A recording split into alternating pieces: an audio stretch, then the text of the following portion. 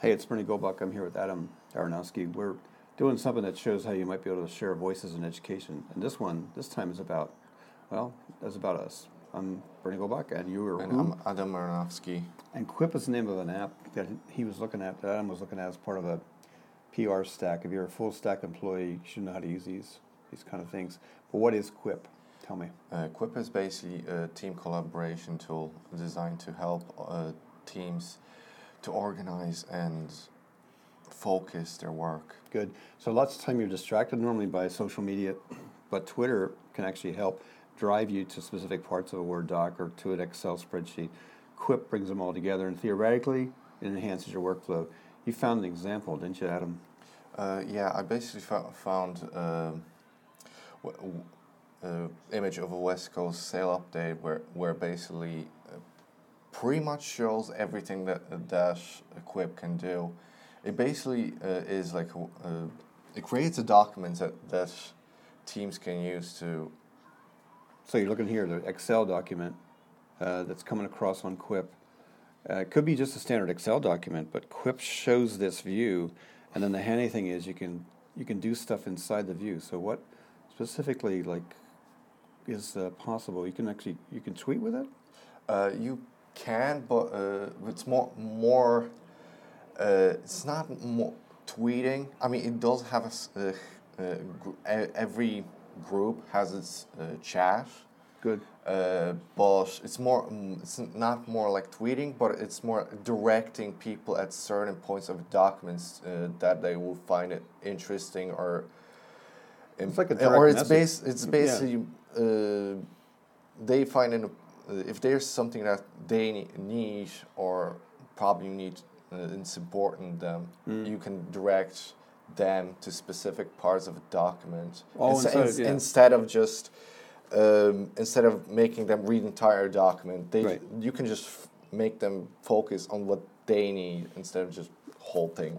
When I saw this, I thought it's interesting because a lot of people use social media as a distraction. This actually keeps you on message. Now, you both have to be on Twitter. You have to both connected to each other. You have to both be connected to each other on Quip. It's like a direct message directly to a cell or to a paragraph or to another document. Yeah, good one. Yeah.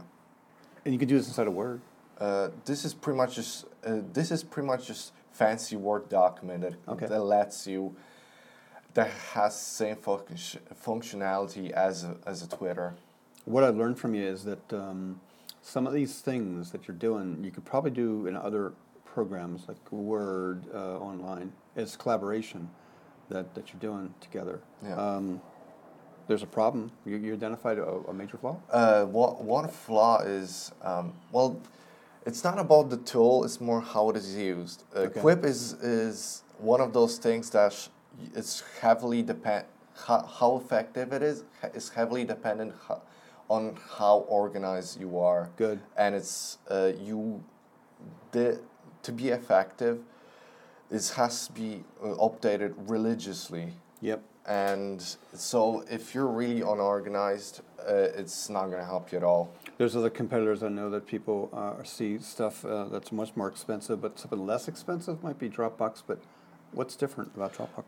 Dropbox is pretty much for everything. Yeah. You can drop files, either files or specific items to it, while Quip is more focused on organizing rather than just being able to throw everything. With Quip, you direct people as things rather just giving them everything and. The way hoping that everything works. I get all that, and what's interesting to me is 3 or 4 years ago, Dropbox was the thing, especially on the college campus. People were Dropboxing everything, and then Google Drive came along, kind of took some of the wind out of Dropbox. And then we do OneDrive right now. So, what Quip allows you to do, focuses you to do, is like you're saying, a workflow with stuff that's connected by direct links, perhaps through Twitter or through Quip itself. It's a good one. This has all been part of the Voices in Education exercise. We're trying to flip the classroom and have people who's sitting in seats tell us stuff, like Adam told me about Quip. ICTEDU.ie is where the Voices Education Conference happens, April 28th, 2018. Thanks for listening. Bye for now. Thank you.